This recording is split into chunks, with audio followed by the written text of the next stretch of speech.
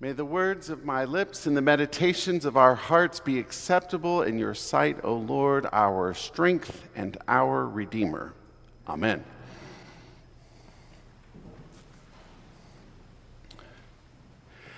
On the 4th of March, 1513, Juan Ponce de Leon left the Spanish settlement on the island of Puerto Rico and set sail to discover the Fountain of Youth, rumored to have been located somewhere near modern-day Florida. He searched and searched and searched, but found nothing of the sort. He was disappointed. He then decided he would try to conquer Florida from the native inhabitants, which led to further disappointments as the wounds he sustained in his battle resulted in death. In 1898, financier J.P. Morgan gave the inventor Nikola Tesla the whopping sum of $150,000 to fund what would become a gigantic, futuristic, and startling tower in the middle of Long Island, New York, to develop a new technology: the wireless transmission of messages across the Atlantic using electrical impulses. Sadly, the experiment ran out of money. Tesla lost credibility, and he ended up friendless, penniless, and sorely disappointed. In 1926, at the age of 15, the young actress Lucille Ball attended New York's Anderson School of the Dramatic Arts, where her teachers deemed that she would not be successful in the entertainment industry. Even after another 10 years of struggle to break in, disappointments continued to mount. Every audition ended up in failure, or the roles that she received typecasted her into a disappointing status as Queen of the B-movies.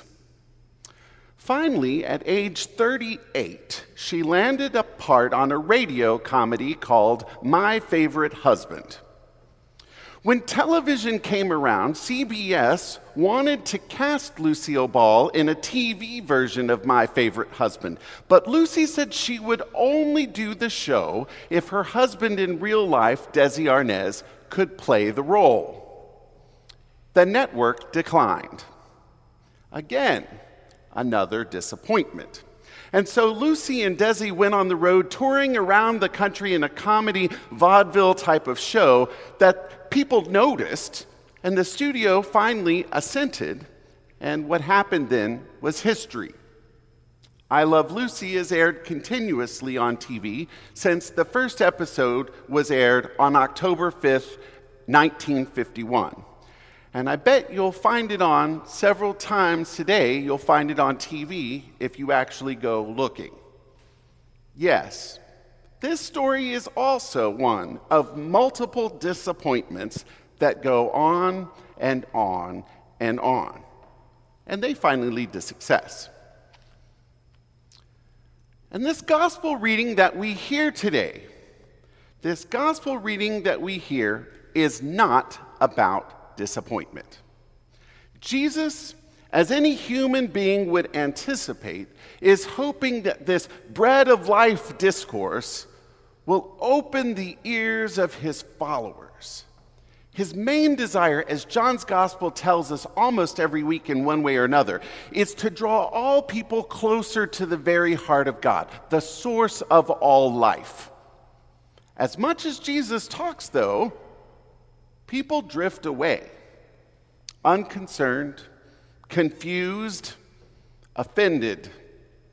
His proclamation of God's kingdom come is rather difficult news.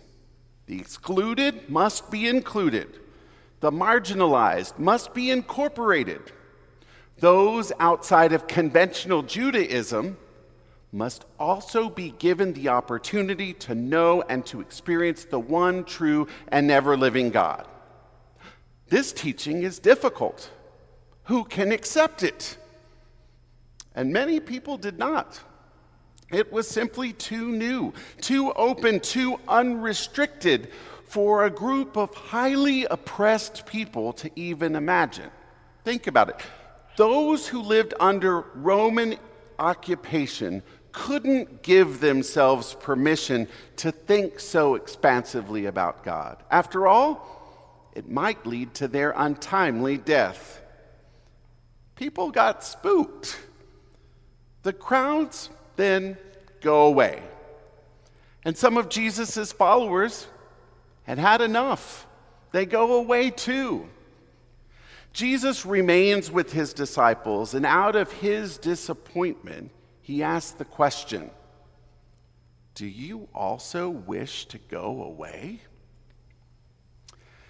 John's gospel gives us one of the most human impressions of Jesus in this passage.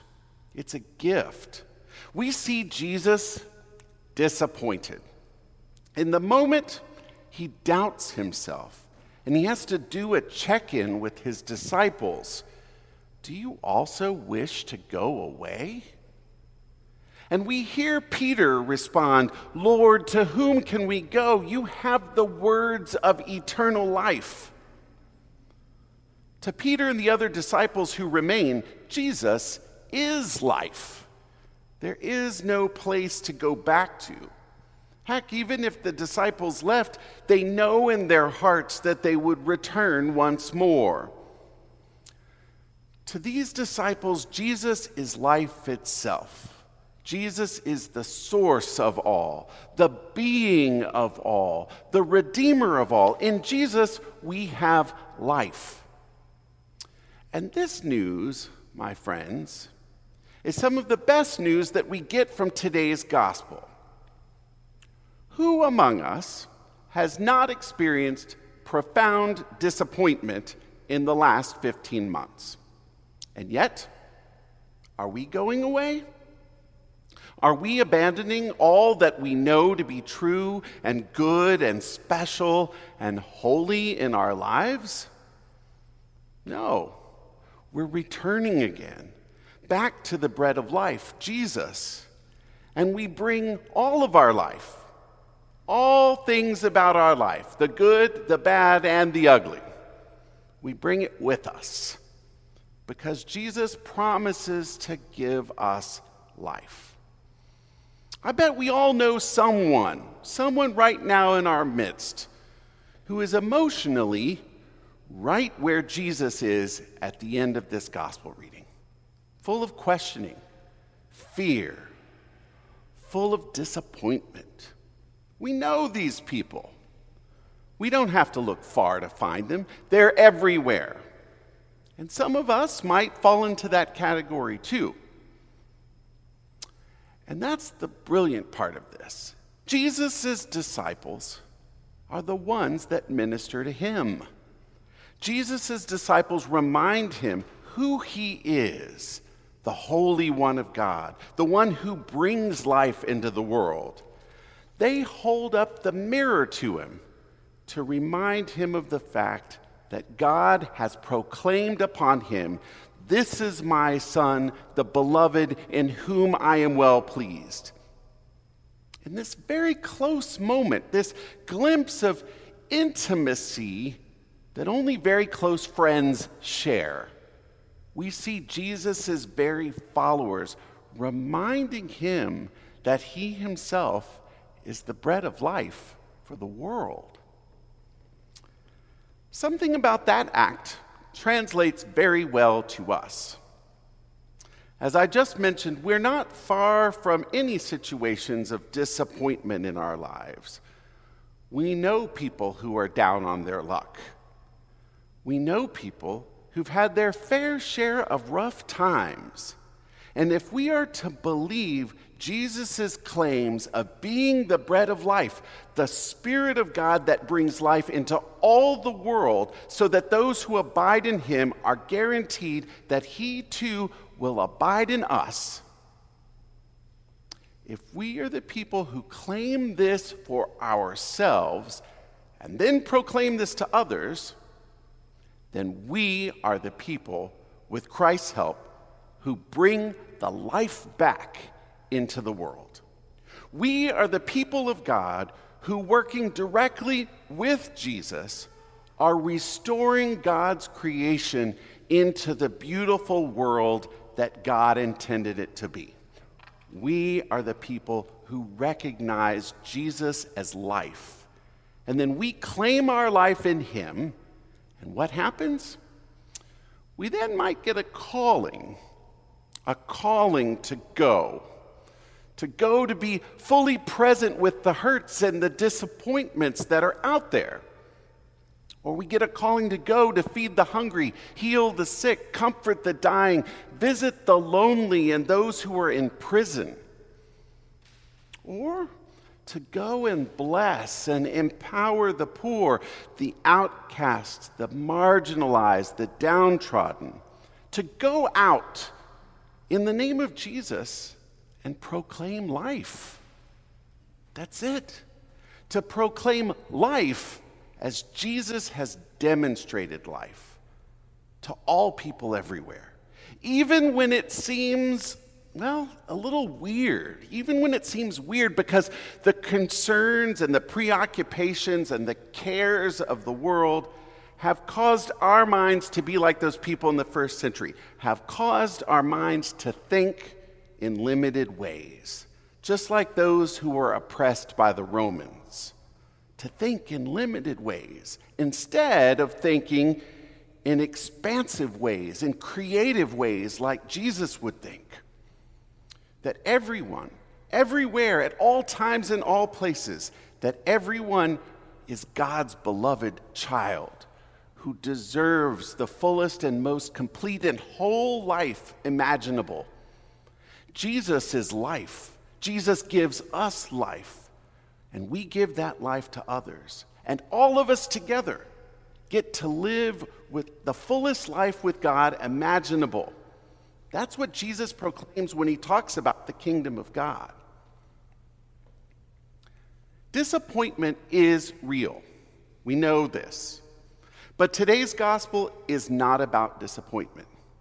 It's about life and living our best life with an unfailingly competent and wholly devoted God whose desire is none other than to shower us with love, and who desires for us an even greater good for us than we can ever imagine. Be a part of life and live your life to give life to others. Jesus is with you, and your capacity to be a life giver in the world will change everything. Jesus changed everything. In his name, he knows that you can too. Time to be a life giver.